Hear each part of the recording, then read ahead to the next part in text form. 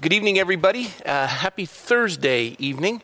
I know it's Thursday because tomorrow I leave for Flagstaff, and then Saturday headed to Boise, Sunday Coeur d'Alene, home on Sunday night, court appearance Monday morning. So our guest tonight is Pastor Rick Brown. I wanted to take a minute to introduce all of you to him. This is a very critical live stream because for all the folks who call God Speak Home, I want to introduce you to who will be one of our pastors on staff. Pastor Rick, you're going to get to meet him in a little bit, and David and I are going to ask him questions, but I wanted to share with you the reason why Pastor Rick's coming on board. Pastor Rick has been the pastor of one of the largest churches in Idaho, and yeah, fair enough? No, whatever. Yeah. Just whatever, yeah. Yeah. Okay, Go whatever. with it, go with it. Yeah. We're going to need a little more energy tonight. I don't know if, all that business, but All right. size, it's fruitful. Yeah, okay. Fruitful. There you go. Fruitful ministry. That makes me happier. Yeah, and let's cover that because that's critical. Because and the reason why I brought up at least the size of the fellowship is because we've been kind of inundated with more people than we have ever experienced before. Yeah, and management for me. I'm like In-N-Out Burger. I don't do chicken nuggets. I don't do salads or parfaits. They just do burgers. I'm I'm a one-trick pony. And to minister to a fellowship that God has blessed us with, ever increasing, there's a lot of needs in the body. Mm-hmm. And so I wanted everyone to meet you because your wheelhouse and your strength is really ministering to the body at large. I mean, you are, as far as my estimation and how I've come to know you, we briefly met each other when you were serving in San Jose, and then I came in after you working with Don McClure. Yeah. Then you went to go plant the church in Idaho, and I remained in San Jose. Mm-hmm. But the gifting that God's given Pastor Rick is so unique, and even now you have a ministry across the country where you consult churches to help establish management systems to minister to the entirety of the body itself. Yeah. And this is it's so pleasing and it's such a blessing to me because I know what is needed, but that's just not my wheelhouse. Right. And then the Lord brought us together serendipitously. You came to visit Craig and Lauren Lindquist, who also served in San Jose, and they were missionaries in Uganda. Yeah. And you came to visit them, and then you and I sat down, and you shared with me what you do consulting-wise with churches. And the Lord just quickened my heart, and I was moved by it. And then we had a chance to just talk. Yeah. And this has been a process for over a year now. Right. And then just as we were getting ready to move in that direction, the scamdemic or I can't remember what it is, the COVID thing, the China thing, and that hit, and we were kind of put on hold. The entire country was, and then we kind of just tabled that. Yeah, and then as I was being requested to go here and go there, and the schedule's been insane. I was just putting it before the Lord that if like I'm going to be gone this Sunday, and I'm burdened. I hate it when I'm out of the pulpit, and I try to do less than 2 or 3 times a year. But in this next 30 days, I'm going to be gone twice, and the demands seem to be increasing. And I just put it before the Lord and just said, God, what do we do at this point? Because we've got some guys on staff that are gifted in teaching, but to make it in such a way where it's just not someone teaching, but somebody who's going to bring an element that we're lacking in the fellowship. And again, the Lord put it on my heart, and I recalled that you had sent me a text, and I've got 500 unanswered texts, so I had to scan through this, and I found it, and there it was. You're pointing out that you're at a critical juncture, and what are we going to do in relation to this? And I thought it was so fitting, and responded, and you said, yeah, let's do it. So we have 2 ministries that require us to be gone from periods of time. Yes. And yours is the consulting. Mine is obviously working with Charlie and doing stuff across the country to educate pastors on civic engagement in the public square. And the congregation has heard you minister before, and they're going to get a chance to hear you this Sunday. But I wanted them to learn about you. And so I wanted to introduce everybody to you. And so with that being said, and he's got one of the coolest testimonies. He's one of those guys where I've said it before, but I mean it. I wish God had made two of him and none of me. And how old are you? I'm 55. He's 55, I'm 56. He looks like he's 30. I look like I'm 70. So genes-wise, we got to figure out what he does. Maybe it's a thing. Every time either of us have an urge to exercise, if we lay down, it goes away. Yeah. I'm glad you put him far away from me. It doesn't compare as easy. And your wife, Tammy, has a remarkable national ministry, and I want you to talk about that. Yeah. But Rick, share with everybody this testimony I've come to just be moved by. And, you got a rodeo background. Yeah, come on, bring it. And tragedy in your family in many senses, your wife's side. You can go into whatever you want. But yeah. Well, I'll try to give a brief description, brief testimony, and then you can extract more information at any point you want to, because it's rather a long saga. It's kind of a trilogy. If you trust me, it's like the folks tuning in on the live stream, they're used to long sagas. They tune in to cure their insomnia. Good. And we'll put them to sleep. Yeah. And you do it every night, every day of the week, right? Yeah. Oh, yeah. So it can go on and on. The only thing they request is that we have it later. The people on the East Coast are like, this is a perfect time, 10 o'clock, I'm ready for bed. The folks on the East Coast want us to go a little later, so we're struggling over it, yeah. I grew up in Idaho. I'm from that realm. All my people are in Idaho, and my mom and dad got a divorce when I was 5 years old, and then she remarried a guy by the name of Tony Hope, my stepdad, when I was 6, and he had a really interesting background. His dad was a cinematographer in Hollywood, won 3 Oscars, one for the John Wayne movie, The Quiet Man, when he's in Ireland, the boxer movie, and he won Oscar for that one. Maureen O'Hare? Right, yeah. And she wore a yellow ribbon, and then one other. And so he came from a very privileged background, growing up in Bel Air, but he was just a wild guy. And so by the time my mom married him, he had just done a stint for about 6 or 7 years in the California prison system, was put into Chino, went to a work camp, escaped, went to Davis, ended up in... I got to get comfortable on this. This is good right here. Went to San Quentin, and so he had been out briefly before. His original charge was armed robbery. That was his thing, armed robbery. And so at one stint, when we were even with him in Phoenix, I asked him how many he thought he had done in total through his criminal career. And he said probably between 30 and 40, I lost count, of armed robberies that he did, convenience stores, things, and different things. Well, my mom marries this guy after he had been out of San Quentin for about a year. How many kids in the family? 4, and I'm the youngest. And so I was 6. They had this stormy world, romance, and we went to Vegas. They got married, and then we went to Bel Air and met his Hollywood. They're basically Hollywood gold in Bel Air. They didn't know what to do with these motley kids from Idaho. He still had a relationship with his family, even though. Yeah.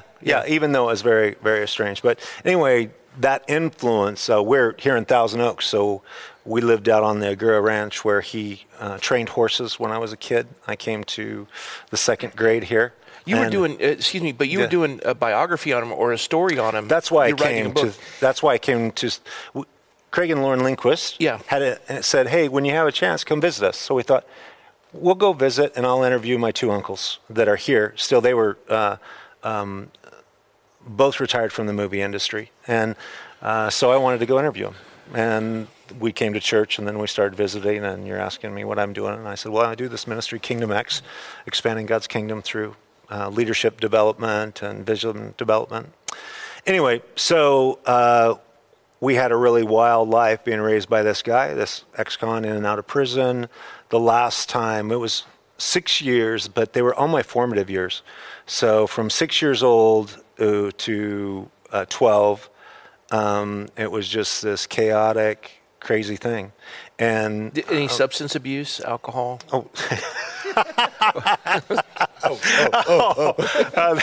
That's like a fish. That's a funny story. I mean, he put the fun in dysfunction. Yeah, I mean, drinking, drugs, whatever. He did a stint when we moved to Phoenix for selling 10 hits of acid to an undercover narcotics officer. The last time, which kind of rescued us in a sense from his craziness, because him and my mom had split up and they were going to get back together. He stabbed a guy 5 times. And so that kept him in jail for 3.5 years till I could grow up to be about 16 when he got out. And then we started back up with our relationship. And we started framing houses up in Sun Valley, Idaho. And there was no church in your life? No. Nothing? Well, I would say probably I went to church a handful of times. That when he went to prison, my dad became born again and was a Christian, and I worked for him for the summer, and he took me to church You're talking about my real father, your biological dad. Yeah, and I had been to church a few times when I was a kid, maybe a handful. So my grandparents on both sides are Baptists. They're Christians. They went to church every Sunday, and they would, anytime we'd stay with them, they'd drag us to church. But, when you're a kid, you just go to sleep on the pew. You don't know anything. Or they put me in Sunday school, and I was asked questions I knew nothing about because I didn't know anything about the Bible.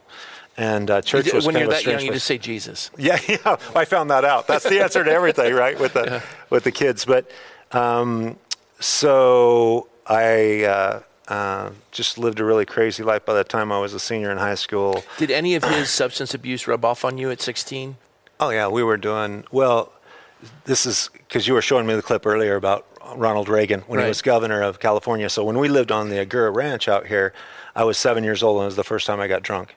So he had a horse training buddy that worked at the Reagan Ranch down the road from the Agoura Ranch. So we went over there to his birthday party, and all the horse trainers started feeding me ale beer while I'm 7, and pretty soon I was crawling around on my hands and knees, barking like a dog.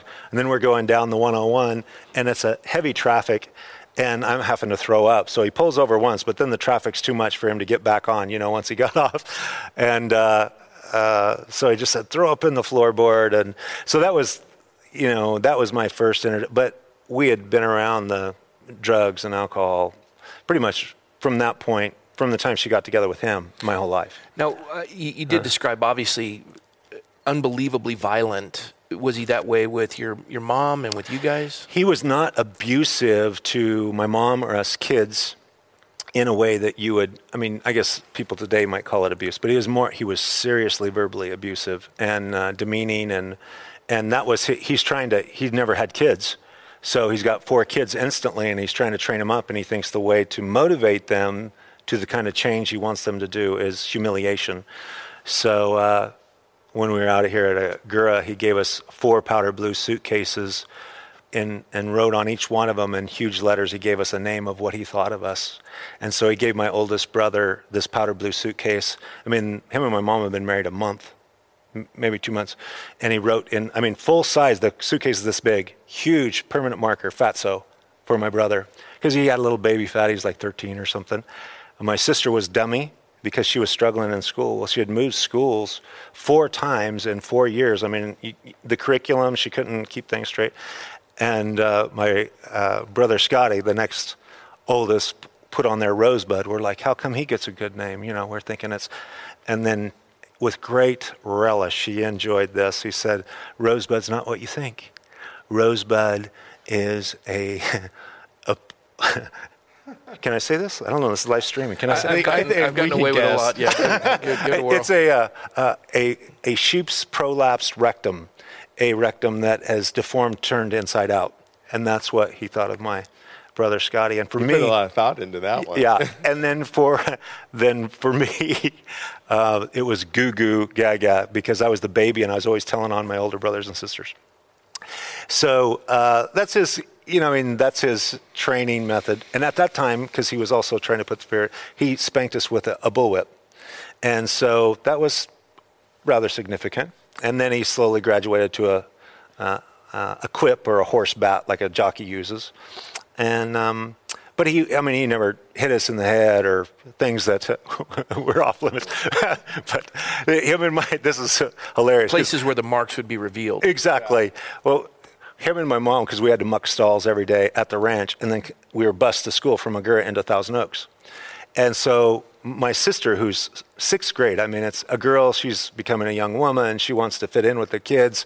And my folks decide to buy her, this will be efficient, we'll get her bright yellow and green rubber boots so she can muck the stalls and then just wear them to school.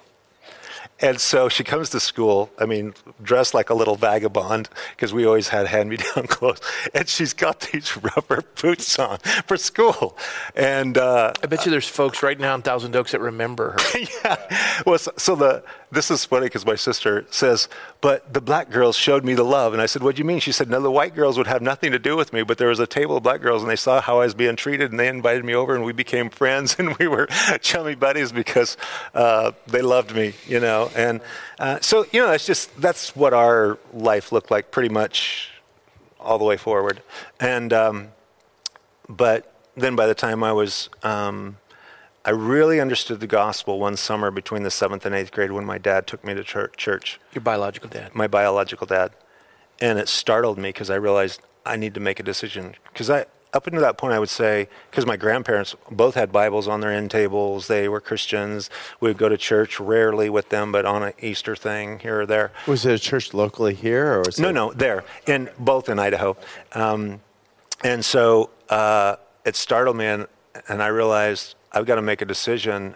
And I was already partying, getting drunk. I was already being expelled from school suspended from school, I should say, for trying to spike the school punch and all the stuff that we were doing.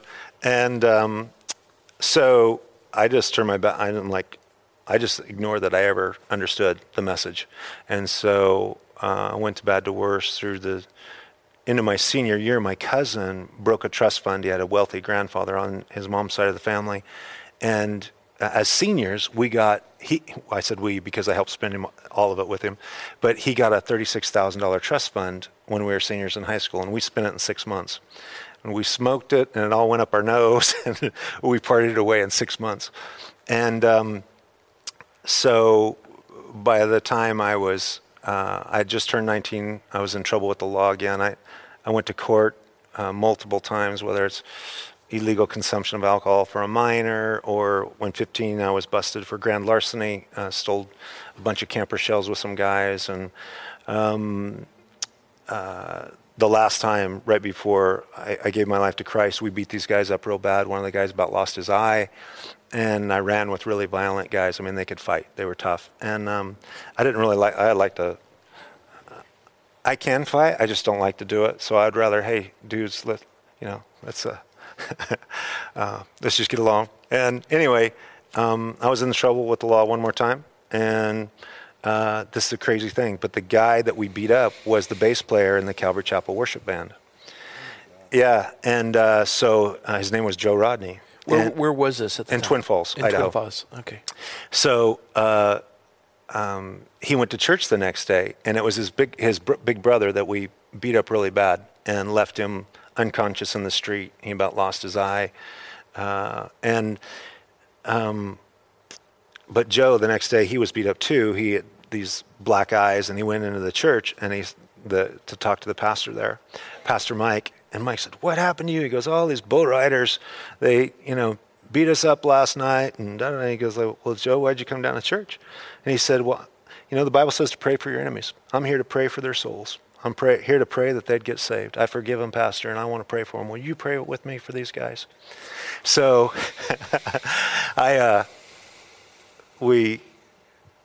about just a couple of months later, in a very radical way, I woke up in a house where I didn't know where I was. I had to go out and find the street sign where I was. You close down the bar, you go to the party, you're in a house, you don't know where you're at. And so... And you're riding bulls, doing the circuit? me, my brother, my cousins, Tony, my stepdad, the crazy guy, he was a bull rider. My uncles had ridden bulls. So it was kind of like I got my first calf when I was 5. You ride calves, then you ride steers, and then you start riding bulls. And so all my friends are bull riders. And but I had been at this party, and so I went to the bar the next day, and with my friends, we just woke up and went to, it opens at 11, so we just went and started all over on a Sunday, started drinking again. And sounds like a Johnny Cash song, quite honestly. Yeah, I mean, it's just our life. And so this guy comes up to me. We're at the Corner Pocket Bar. He comes up and says, hey, you know where somebody's got some weed to buy? And I never dealt drugs, but I knew everybody that had them and bought them and used them all the time. And I'm like, that guy over there's got some. And he goes, well, I don't know, make the introduction. So I do. We go out to the truck and make the deal. And about a half an hour later, another friend comes up and he wants some cocaine. And another guy that I know, he's, not there, but I call him and he comes down. We make the deal. And just on this Sunday, God in his providence, he had a plan for me. And I told these guys, I said, you know what? I've had enough. I'm going home. I'd had like 3 or 4 beers. I'm like, got a light buzz. I go home, turn on the radio. There's nothing good on. Turn on the TV. There's nothing good on. And I'm just pacing around the house because I'm a restless, and this had been going on for months. Like there was something eating me up inside. Now I know it's the Holy Spirit drawing me to the Lord, but I didn't know what it was. It's so fitting because when we had Sonia on and we talked about the Holy Spirit, and then last night with Peggy talking about the Holy Spirit, here, and this is what's happening across the country. He's alongside us, and he's bringing people. There's an awakening happening. Yeah. I love this. Yeah. Keep going, Rick. This is great. And so he, as I'm just pacing back and forth, and for months I'd been waking up, and in the morning I would go in and I'd look at the mirror. I'm like, I'm 19 years old.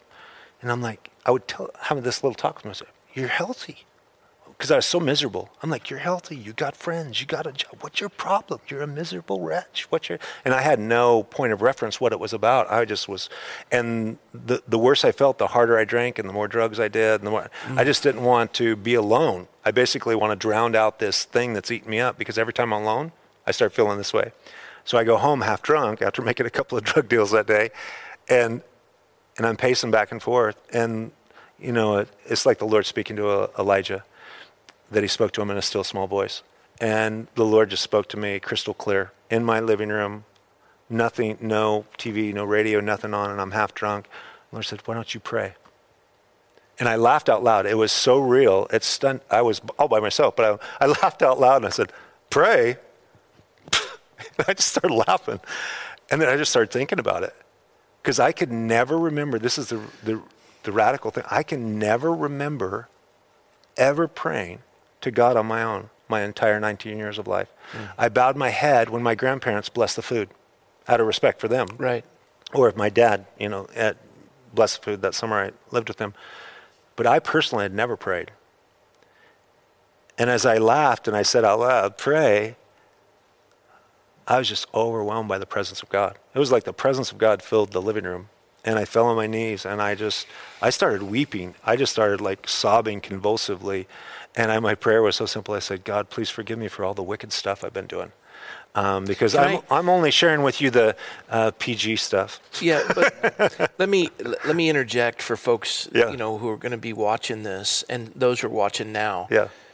That I don't want to over mystify this word prayer or pray. Mm-hmm. It is real simple as you just described. Mm-hmm. It's just talking to God. That's it. That's it. You're there. Mm-hmm. I'm denying your existence, but there's this impression that I'm supposed to converse with you. And he doesn't, sometimes he speaks in an audible voice. I have never heard it. Right. It's more the ear of the mind that it's an impression that you just know he's spoken to you. Yeah. For me, not only that time, but, through my entire life, when I say the Lord speaks to me in a very clear way, it's a thought. Yeah. That is, it's not an audible voice, like nobody in the room would hear it. It's a crystal clear thought that my soul is convinced is from another dimension. Yeah. I didn't, because in your head, you have all kinds of thoughts that are bouncing around and you have a busy mind. Mine is just, but it just cuts through all of it. And it's just a crystal clear impression in my mind that happened on that day, the day of my salvation. And when I got up, I had no theology. I had never memorized a Bible verse. I didn't know, I've never even heard of John 3:16. I knew nothing, absolutely nothing. And, but I knew I had my life, the presence of God. I knew I was a sinful man in the presence of a holy God. And I asked him to forgive me of all the wickedness. And I mean, I'm crying like I hadn't cried. Well, you know, when you're 19, it's a long time since you cried. And then as I'm walking around the room, I was then overwhelmed by joy. And I was telling myself, I was even saying out loud, I'm saved. I didn't even know what saved meant. I'd heard the phrase when I was a kid. I don't even know what that means. I'm saved. What's it mean? I don't know, but I am. You know what I mean? It's that. J. Edwin Orr says that revival is like Judgment Day. Mm-hmm. He foremost historian on revival. He had multiple doctorates. You know who he is, but I'm just describing for folks who don't. And when this conviction of your failure, your sin, the evil that it encompasses your life, God shines into the crevices of the nooks and crannies of our soul, and it's revealed in the light, and you see it through the eyes of God. Like Peter in the Bible, I'm a sinful man. Depart from me, Lord.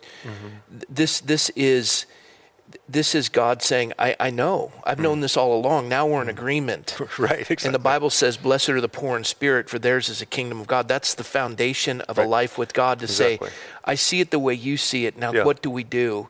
And that's where he forgives. Yep. And then that burden is lifted. He pays the penalty. I'm so moved by this, Rick. Keep going. I just know people right now are being so blessed by this, because they can relate to it, even though they've never stepped foot in a church before. They can relate to what you're saying. And that's probably the joy for me, just the journey that the Lord brought me on, is I didn't grow up in church. So then this thing to me was I was so overwhelmed by God's love for me to care enough about me to run me down like this heathen dog. You know, I'm living this life that is so far from him, and he just runs me down with his love. And so I go down to the Christian bookstore and I buy because I'm cheap. I buy the cheapest Bible, a New American Standard, but it's a gift Bible. Now, gift Bibles are not meant to be read. They're meant to be given and set on a shelf or something, because I just started reading the thing. I just started, opened up, and I just started reading, a chapter in the New Testament a day. And after a couple of months of just opening it, the binding fell apart, because it's just cheap. It's like a throwaway Bible or something. And but I wasn't going to church, but because I didn't get saved around Christians or church, so I didn't know where to go. I went to, my dad had taken me to a movie one time at a Christian church in town, an Assembly of God, and I didn't know it, but they're the nicest dressed church in town. You have those churches that everybody's dressed to the nines on Sunday mornings. And so I got there early. I found out what their service times were. I'm a Christian all by myself, 19 years old, and I drive down there. I have this old beat up 67 Chevy blue pickup, and I'm sitting in the parking lot. I'm the first one in their parking lot on Sunday morning, and then I watch all the cars come in with all the families, and they get out, and every guy's in a suit and tie, and the ladies they're dressed to the nines. Even the little kids have ties on, and I look down, and I'd never owned a suit in my life or a tie in my life. I grew up, my brother and I joke. I said, we didn't grow up in a trailer park, but we were white trash through and through. I mean, we just grew up poor and rough. And so I looked at these people that looked like just these beautiful pictures of Sunday morning, and I looked down and I got my Wranglers on. Bull riders wear Wranglers. I got my Wranglers on and a polo shirt, and I said, in my heart, I started my truck and drove off and thought, these people won't accept me. I mean, they're not, they see me like this, they're not going to accept me. And so a few months later, we heard about this Christian rock concert. First of all, I knew nothing about, this is, 1984, the summer of 1984, and anything they called Christian rock back then was a very, very sad story. Because when you're listening to Sammy Hagar, Def Leppard, the Scorpions, all this AC/DC, I mean, we were just, AC/DC was our anthem songs. And then you listen to Christian music. Yeah. It was painful, right? Dallas Home and Praise. Exactly. Twyla Paris. Yeah. Bless her heart. Bless her heart.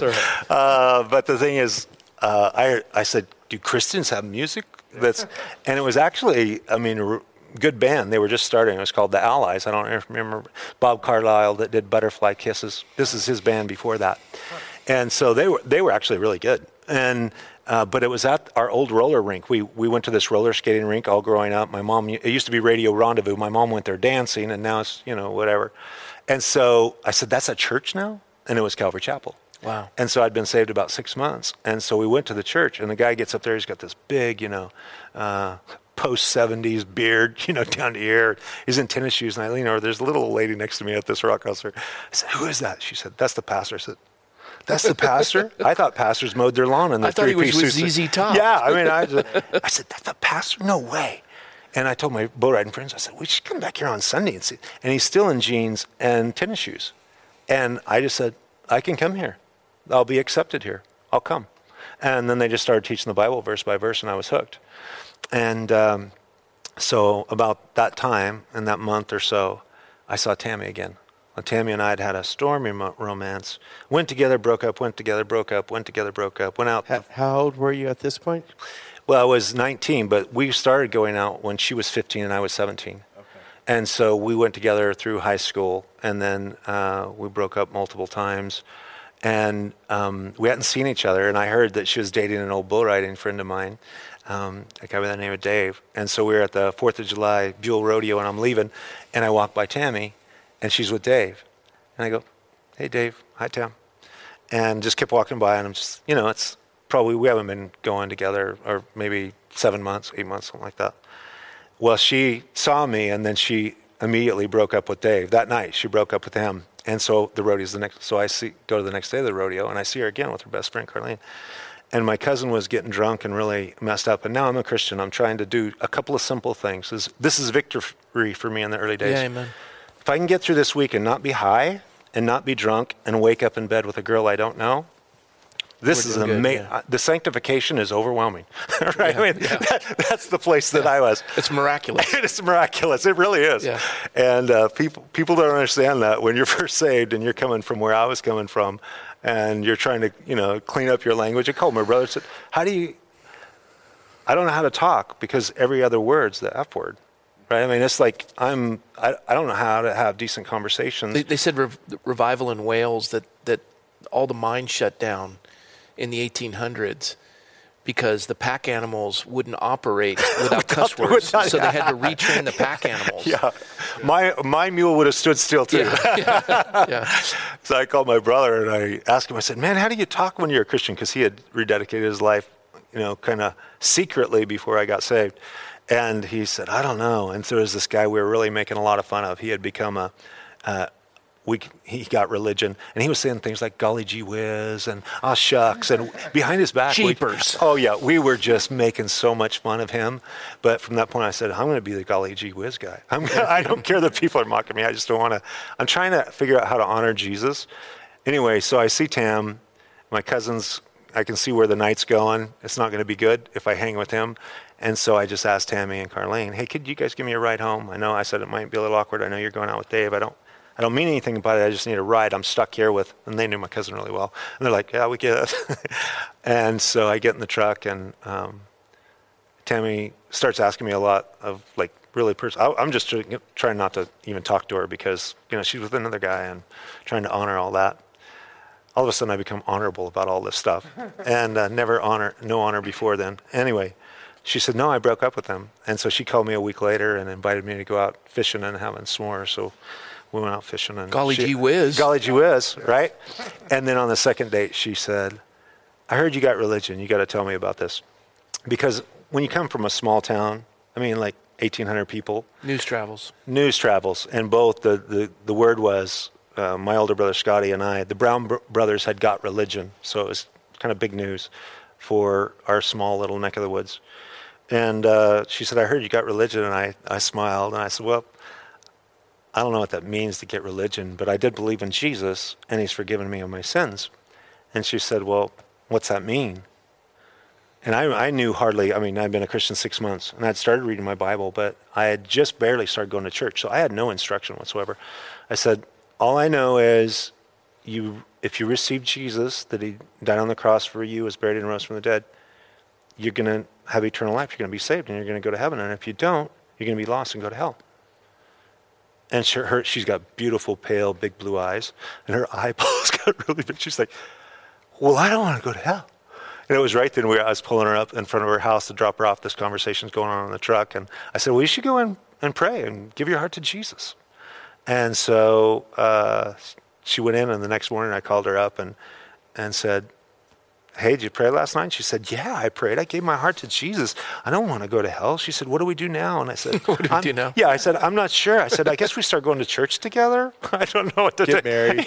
Yeah, get married. That would be a little later, but Tammy was the first person I ever led to Christ. And so now we've been married for 34 years. I always find it interesting because we have a friend, Joe Salant, that same thing, accepted Christ by himself. Yeah. Like you did. It's a Pauline experience. Yeah. Yeah, Pauline means the Apostle Paul on the road to Damascus. No one's ever, all of a sudden he just has an encounter with the Lord. Right. And the downside to sharing my testimony is that people hear that and that's what they expect to experience, which is not the case. Yeah. Everybody has a unique testimony. My son gave his life to Christ at 3 years of age when his mom was tucking him in at night in bed. He never remembers not knowing Jesus as a Savior. Wouldn't that be wonderful if that was the case for everybody? That's the ideal. Yeah, that'd be the ideal. Yeah, and you think you have to have a testimony of a car crash, misery life. And you don't need that. But the greatest testimony is, I've never known anything but the Lord my whole life. Yeah.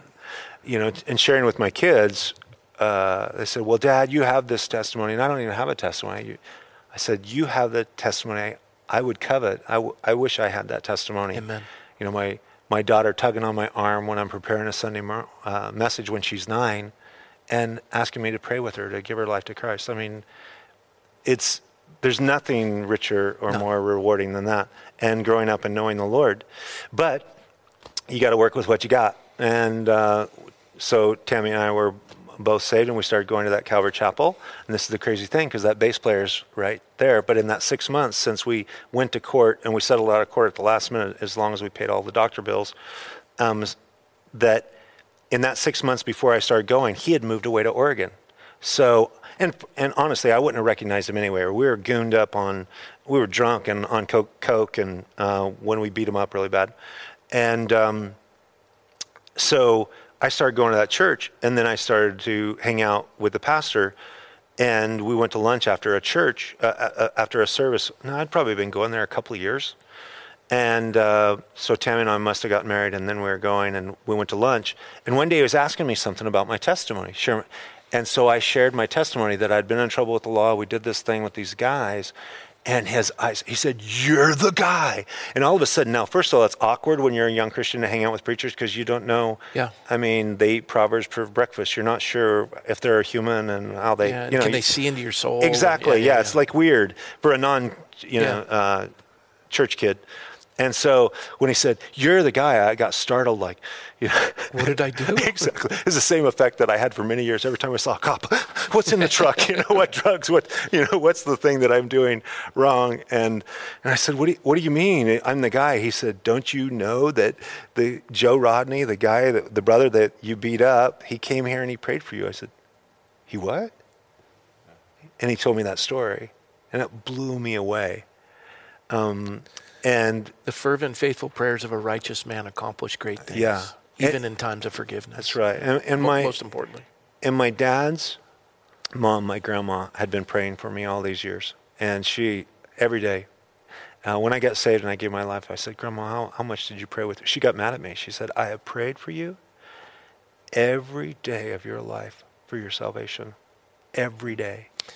Yeah. I grew up in Coronado, and I'd come to Christ, and there was a woman named Leela Dunn who lived across the alley, and she had survived the sinking of the Lusitania or something. Amazing woman. She would walk every day. She was in her late 90s when and just always beautifully dressed and elegant. And I went up to her, and I hadn't seen her in years. I said, Mrs. Dunn, it's Rob McCoy. She says, I know. She said, you're a minister. God told me. I've prayed for you every day. Wow. And I didn't even know she was a Christian. Right. So that stuff floors you. It floors you. That's people praying. Yeah, the investment. And because I was raised like a heathen, see, both my mom and my real dad, my biological dad, they grew up in the church. They knew Jesus, but by the time they got married and they had walked away and weren't walking with the Lord through the years that we were raised. So I didn't know any of this stuff. And if you talked, they knew all about Jesus. They had, received him, but hadn't walked with him in those years. And when I look back, all that God was doing, my grandmother was praying for me all the time. This guy we beat up prayed for my salvation. And my great-grandmother, when I was in my mother's womb, she came out from Oklahoma. She was a fiery Pentecostal lady. And she laid hands on my mom's tummy while I was in her tummy and prayed for me for the anointing of the Spirit of God upon me from my mother's womb, literally. Amen. And when I was born, so my dad, after 3 kids, boom, boom, boom, he had a vasectomy to stop this be fruitful and multiply business. And it didn't take. 2 months later, my mom said, "Larry, I'm pregnant." And he was so torqued off because he paid good money for that. Yeah. He was so upset. But when he cooled off, he came in and he told my mom, he said, well, he's either going to be the president of the United States or he's going to be a preacher. And so here I am after being a pastor for 30 years, guilty as charged. And but the cool thing about that process, when I, going back to the story of the pastor saying, "You're the guy," and I connected those dots and shared that story, a couple of years later, I walked into his office and I wanted to take him for lunch, and there was a stranger sitting there. And the pastor got this big cheesy grin, and he said, "You two know each other." And I looked at him, and I'm not very good with names, but I'm really good with faces. And I looked right at him, and I said, "I think you're mistaken. I don't think I know." And the pastor hammed it up for a long time. I said, "For goodness sakes, Mike, finally just tell me what you're talking about." And he said, "Rick, this is Joe Rodney." And I just broke all over myself. It was like, man, I'm Joe. I started repenting like it just happened yesterday, and years had went by. And Joe just got up and gave me a hug and laughed and said, "I forgave you back then. I prayed for your soul. I prayed for your salvation." I said, "Well, at least let me buy you lunch." Right? Yeah. And so the rest is, Tammy got saved. And then Tammy's got her own story of brokenness. And, and that's one where she's touched a lot of ladies' lives across the globe. Yeah. With what God is, what Satan intends for evil, God uses together for good, and how the Lord's used her testimony is really profound.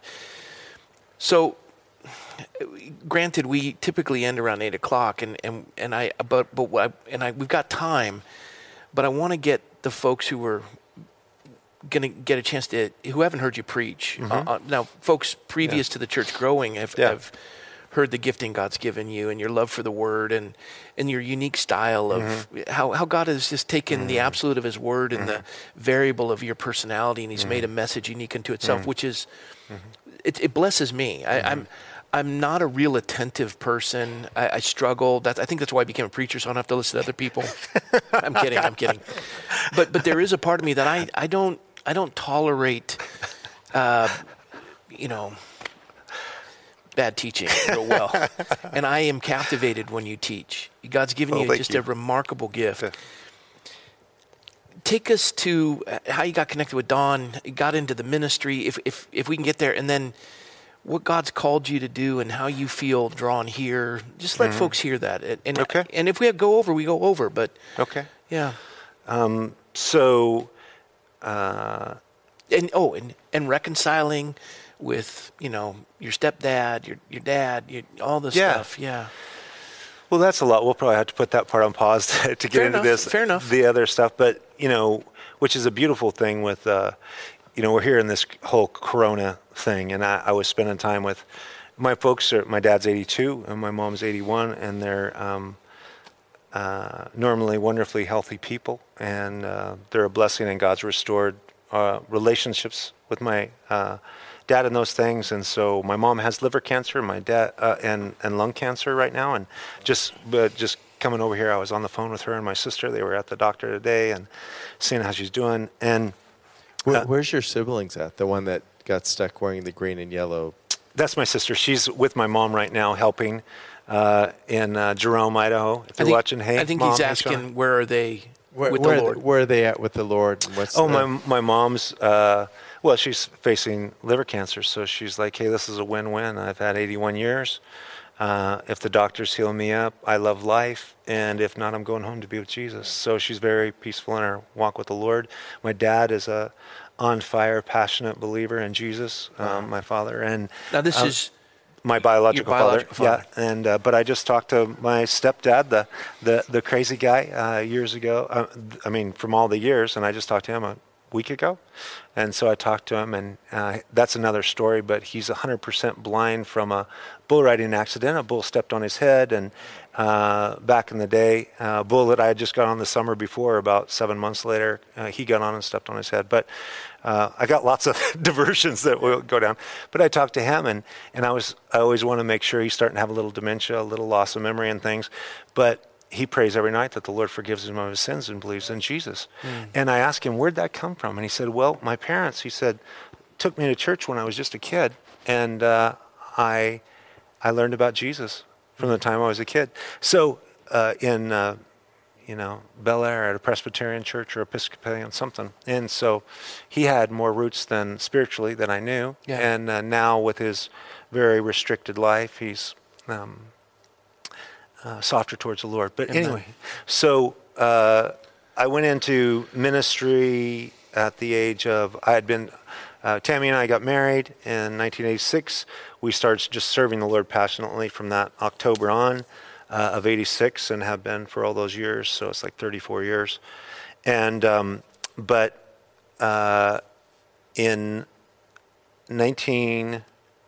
January of 1989, I was at a men's retreat, and Don McClure was teaching.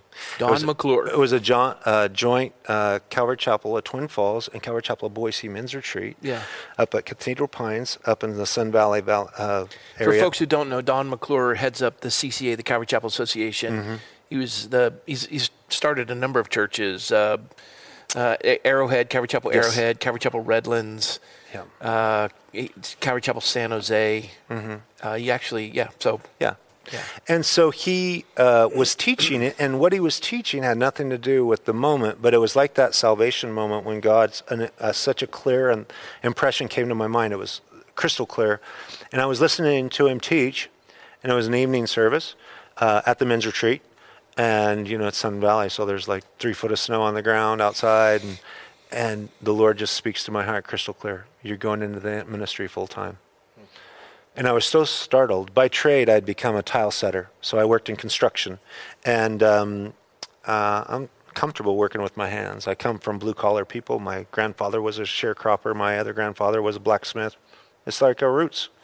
And it was so powerful that I'm going into the ministry full-time. I looked over my shoulder like this at the guy behind me thinking, maybe I overheard God talking to him, because surely God's not... I really thought it would be illegal for somebody with my background, still not knowing the Bible, like the stories of Paul and his, radical conversion after arresting Christians and murdering them and all those things. So I just knew from that point, okay, when God talks to me, I just respond. And I went into ministry at Calvary Chapel at Twin Falls. I was an assistant pastor there for 2 years. The Lord moved on my heart to go start which is a whole other story, Calvary Chapel of Pocatello.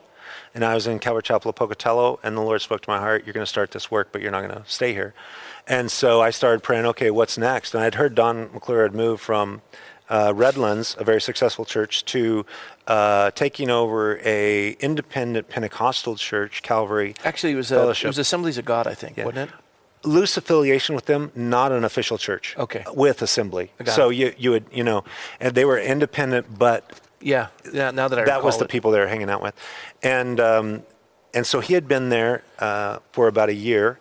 And so I called him and just said, this is who I am, and I want to learn more in leadership. I started the church when I was 26 years old. And so I'm like, I am going to mess up a lot, right?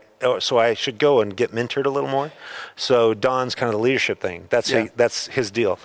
And leadership with Pastor Don is, hey, throw you in the water, learn how to swim. God bless you.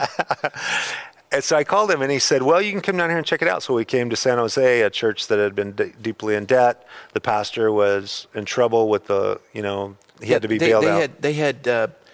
They had done an investment program with their elderly folks. Yeah, RCD. And then they had spent the principal. So they were facing he was probably facing jail time. Jail time. Yeah, if Calvary Chapel didn't bail them out. And if had Don and Chuck not come and helped, that guy would have been in prison. Exactly. And deservedly so. Right. But he wanted to help the folks who'd lost their life savings. Exactly. So Don said, well, you can come here. You have to live in a Sunday school room.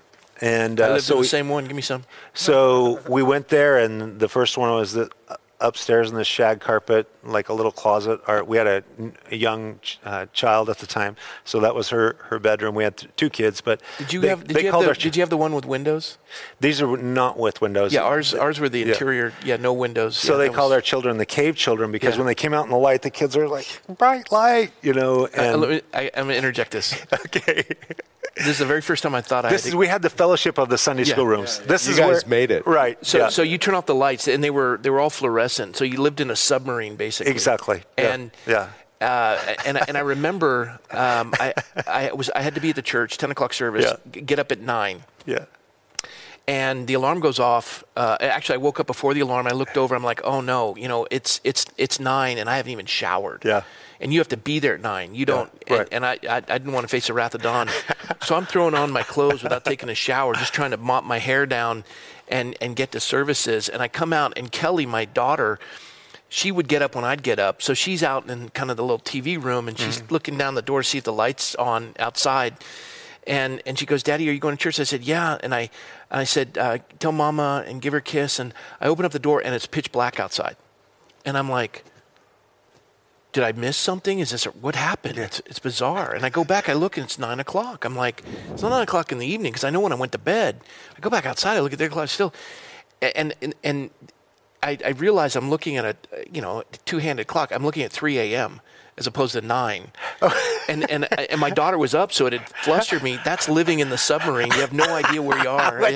This was insane. Sorry. Yeah, nobody wanted to hear that story. But it's okay. We love it. I thought did you fall for that?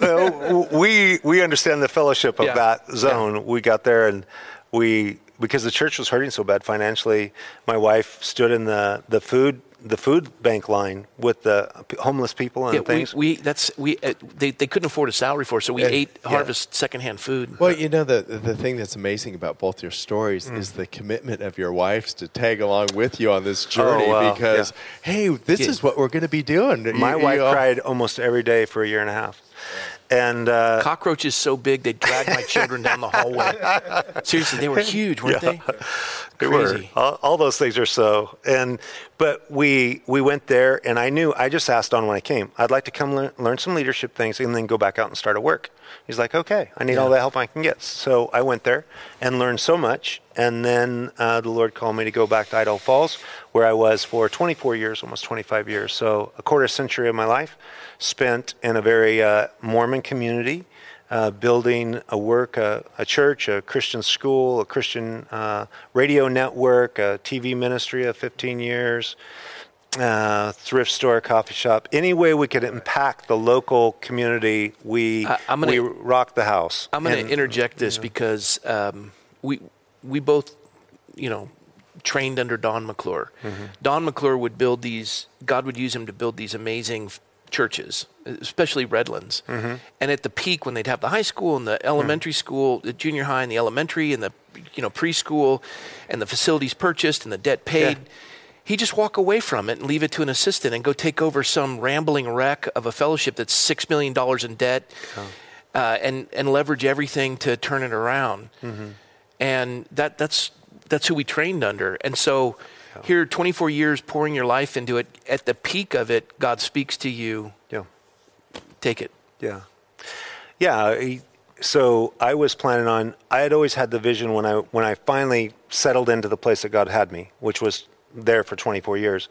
I looked at Pastor Chuck as my model, that I'm going to go somewhere and I'm going to spend a lifetime sharing God's word. Yeah. And especially in a Mormon community, if you've never been in that environment, it's very strong and it's very dominating. In the city of Idaho Falls, when I went there, it's like 40,000 people. It's 52% Mormon. Until you went to the outskirts of town, the rural areas, now it's 70%. Till you get to Rexburg, 30 miles up the road, and it's 95% LDS. That's where they have BYU Idaho. And so the dominance of Mormonism it's pretty tough going for the early days.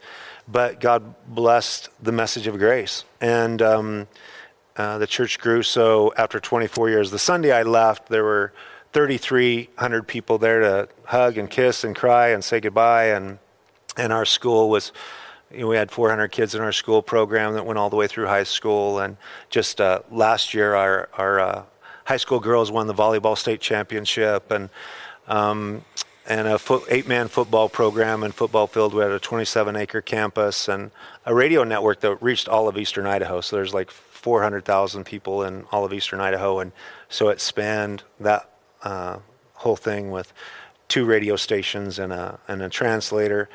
And so we would have 30 to 50 people an hour come through our thrift store. And so for Easter and Christmas, and we had a big park outreach, 3 big outreaches, we would be inviting them. You give them a receipt and a flyer to come to Easter. So they were coming to us. And with that, you learn all the things. For me, the Lord had gifted me in leadership, and we had about 120 people on staff. And learning how to manage all of that and preach and do all that you do is a big learning curve, but that's how God forged everything inside of me that he created. And so I was praying about the next 16 years. So 40 years is my goal. I started at 28. I'll be 68 at 40 years. And I was planning out, because I'm a real vision planning person. I was planning the next 16 years. I'd been fasting and praying about it.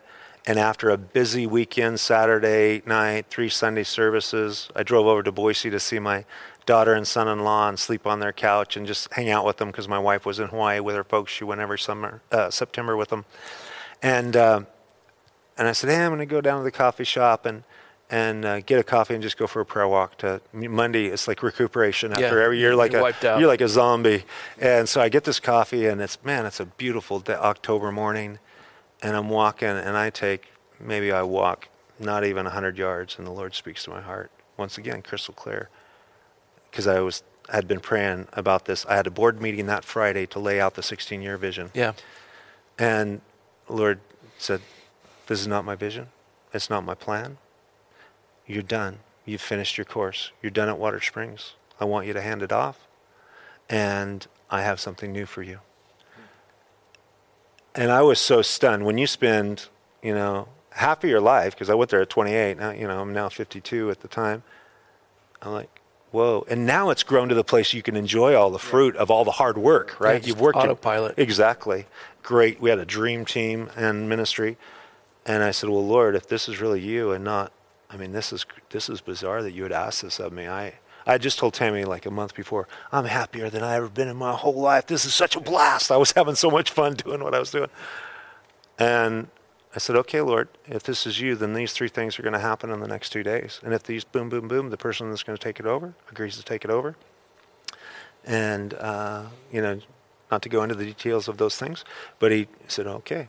And so I handed it off and prepped the guy, trained him for a month. If he'll just follow my footsteps and do this structure that I've given, this thing's like a dream. It's like getting an incredible, jet airplane with autopilot. And we left 30 days later to start, okay, Lord, now we started walking by faith. We went there walking by faith. And so over the three years we've been gone, it's 3 years this next month, I started Kingdom X, which is like, if I could just have my dream, what would I do? Well, first of all, there's about 3 books that I'd like to write. One is my biography that I've worked on, and I have about 26 chapters, 100,000 words, and I'm about halfway there. And but I love leadership. I love to see God's people be successful. So that's what I wanted to do. And so I just started making myself available to go to churches and help them with leadership development and vision development, and just see God do a fresh work. that's what Rob and I talked about. And then I came right before COVID. We did through these things. And then, obviously Rob's very unique in what his calling is with the whole political passion. And it really resonated with me when I'm a typical Calvary Chapel pastor. I really didn't get, the most political I ever was in my whole life. It was the week before election for George W. Bush. And I said, I don't know about you guys, but I'm going to plant a bush in the White House this, week.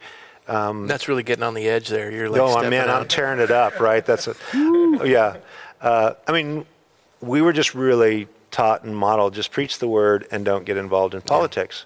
But I really see the deficit. We are to be salt and light, and God's people are to have a voice. And you think about everything that's going on in the country right now, and where the church is, and even the conflict that's going on with meeting on Sunday mornings. It takes you back to the Pilgrims came over here just trying to get away from governmental tyranny so that they could worship according to the Lord. The whole foundation of us as a people is wanting to have the freedom to worship. Amen. And produce love, joy, and peace. There's no laws against love, joy, and peace. You know what I mean? And that's what we're promoting in God's grace. And so, but we know that the church will go through conflicts, and here it's such a politically charged issue. But the gospel is essential. God's ministers are essential, and the church is essential. Yeah, and the message of the church that, there's an adage that you can live 40 days without food, you can live 10 days without water, you can live 4 minutes without oxygen. You can't live a minute without hope. And the message of faith, hope, and love that the gospel brings to people that's lives are devastated. And I have countless, thousands of people in 30 years of ministry that have gotten saved that are coming to church. Literally, I had this guy, is one of those guys that you have your security team watch because he'd come in a trench coat and he's just like lurking around. That guy makes me uncomfortable. And he was a vet back, he's struggling with PTSD. And every morning, when he got radically saved one morning after coming for about 3 or 4 months, he said, Pastor, I got to tell you my story. And he got saved on the morning. I shared the message about the man of Gadara, and the demons, the legion of demons that left the man, went into the swine and committed. My name is Legion. Yeah. We are many. And went into and I said, that's what the devil wants to do. Is just like he destroyed this herd of swine, he was trying to destroy that man's life, and he's trying to destroy your life by killing you and having you take your own life. That guy, he said, Pastor, so he gave his life to Christ that Sunday. The next Sunday, he said, Pastor, he said, I have a revolver. I played Russian roulette every Sunday morning for 7 Sundays till I heard that message. Just the statistics on that. Click. And he said, he prayed every time, Lord, if you don't want me to go to Calvary Chapel this morning, I'm going to blow my brains out. And it would just click, and he'd go to church. He did that for 7 Sundays till he got saved. He's like, when are you going to give me the message? I don't want to go to this church service anymore. No, but he gave his life to Christ. And I don't think people that think churches, we live in an age where the church is irrelevant to politicians or to a generation that doesn't want anything to do with God. And I think that there's when you've seen the joy of a pastor's life, to see lives changed over and over and over, is so powerful that you wonder in your mind, if the work of the Lord had not been there for them to go to on that day, would they have got the lifeline? Yeah. Now, obviously, God can work in different ways. But my wife put on a Christmas tea, and a lady who had just went through a brutal divorce from a very successful doctor had determined she's going to go to this Christmas tea, and afterwards she's going to go home. She's going to kill her 2 kids because she wants them to go with her, kill her 2 kids and take her own life. And she went to the Christmas tea and gave her life to Christ.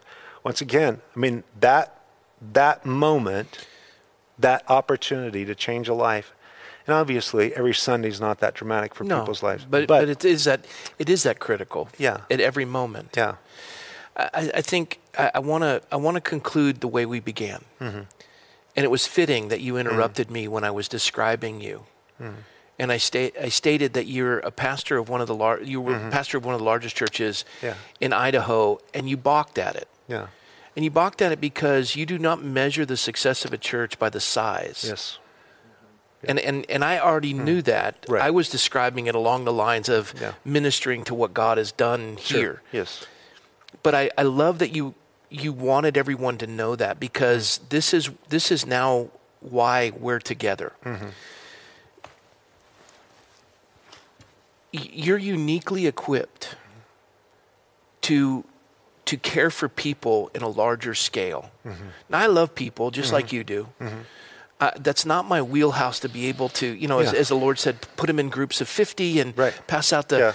I look at that, I'm like, do that, whatever, But also your development of people's lives, because prior to us experiencing what we went through here, and the Lord uniquely saying, okay, this is going to be a place of hope in the midst of, draconian measures and tyranny.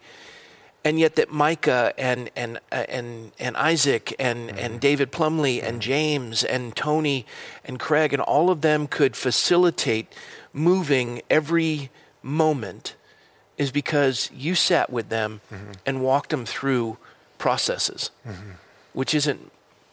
So I look and I think, Lord, these folks have labored with us, and specifically labored with me for 20 years on a road that isn't unique, that's unique to this church. The pastor that's run for office, all the things. And this isn't your wheelhouse, but you've come to appreciate it. Yeah. And I've always admired how God has used you to just hit to the heart of every individual and the testimony, especially with you and Tammy, to uniquely minister in that capacity. And my heart settled, Lord, not only will I be able to remain doing what I'm doing and being with the people I love, but they won't be gypped because you've brought a shepherd to minister in a way that I'm incapable of doing. And I just think that to me is what we've always wanted, is a place, and I love what you said, it is critical that hope remains. And the greatest of these is love. They know I love them. Right. But this idea of there is hope in this building. Yeah. There is the presence of Christ. And I think it's a good way to end with how we began. That the Lord has put us together. And to care for all that he would bring to us. And where I may not be equipped to place everyone where they need to go, you are. The message of hope, standing in the face of tyranny and understanding these things, this is a place where you can come. And everyone come. We are prepared now to minister in a great capacity. Amen. I'm thrilled about the folks being with you on Sunday. I'm actually going to Idaho. I know. I'm coming from Idaho. Yeah, you're coming from Idaho. I'm going to Idaho. There. Right, yeah. And I'll be back Monday because I've got the court hearing. And I'll do the introduction so everyone can get a chance. But Rick, and if Tammy were here, we'd say the same thing. And David and I both agree. Welcome on board. Thank you. We're going to have a fun ride. Yeah. I'm excited about people getting to know about your wife too, because her heart for healing and their hurting is going to be another amazing story. It is, and she's going to be here on Sunday night, so tune in. 7 o'clock live on Sunday night. We'll introduce her and go through the whole thing because she has an amazing story that will help a lot of people. So you guys are going to be the facilitators, and Tammy is going to be the rose with the thorns. Exactly. Okay. She'll have the spotlight. I'm her biggest fan, so it'll be sweet. It'll be amazing. Well, I'm going to pray for you. I typically have the folks that are our guests pray, but I want to pray for you because God has blessed us with you, and I just want to ask God's blessing upon you. Amen. So let's do it. Join with me, folks, as I pray for Pastor Rick, who is now our newest pastor on staff, and we're going to be co-teaching. And granted, we haven't worked out all the details, but the idea is when I'm traveling, you're here. When you're traveling, I'm here. And right. And when we're here together, we'll dance, figure that out, and it'll be fun. But you're going to be developing the staff and consulting them and helping them and putting systems together that will bless the community in a greater capacity and facilitate our ability to reach the nation with what I believe is an awakening. Yeah. Amen. I think that's just the beginning of what God wants to do, not only here locally, but to ease your mind that things are well taken care of here when you're away, and then you can come back to the healthy dynamic. Well, the thing that's been the blessing about the live stream and what Rob's been standing up for is we have so many new people coming in that are looking for ways to get plugged in, to be part of the church, and they all have these incredible skill sets that are just needing somebody like you to go, okay, we can use you here. So that's going to be a huge Because when they come to me, I go, hey, yeah, great. Why don't you go figure it out? So, it's not my wheelhouse. Let's pray. Yeah, Lord, I thank you for Rick. I thank you for Tammy. I thank you, Lord, for your faithful provision. Lord, you know what we need and when we need it, and you by the economy of your grace, you provide every step of the way. Yes. And so, Lord, thank you for the folks that you've in your sovereignty and your love have brought to be members of this fellowship, and that, Lord, you've shored up those areas that were weak in order to minister to all you would bring.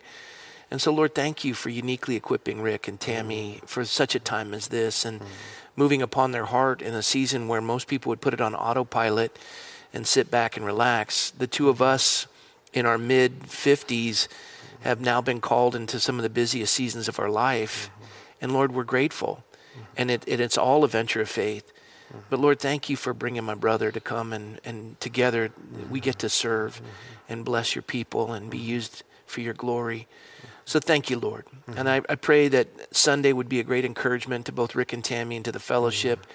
And for all those who call this God Speak home, even though they tune in from across the country, that they would realize that you're doing a marvelous work, and there's so many lives that you seek to touch and bless. And so, Lord, thank you. Bless my brother, bless his wife. We ask in Jesus' name. Amen. Amen. Thanks, you guys. Yeah, welcome on board. Fun. All right, well, now your first duty is to bless everybody with number 6. It's your turn to get through. You can sing it if you... I'm just kidding. I do that. No, you guys should sing it together. That was awesome. Yeah, okay. Come on, go for it. No.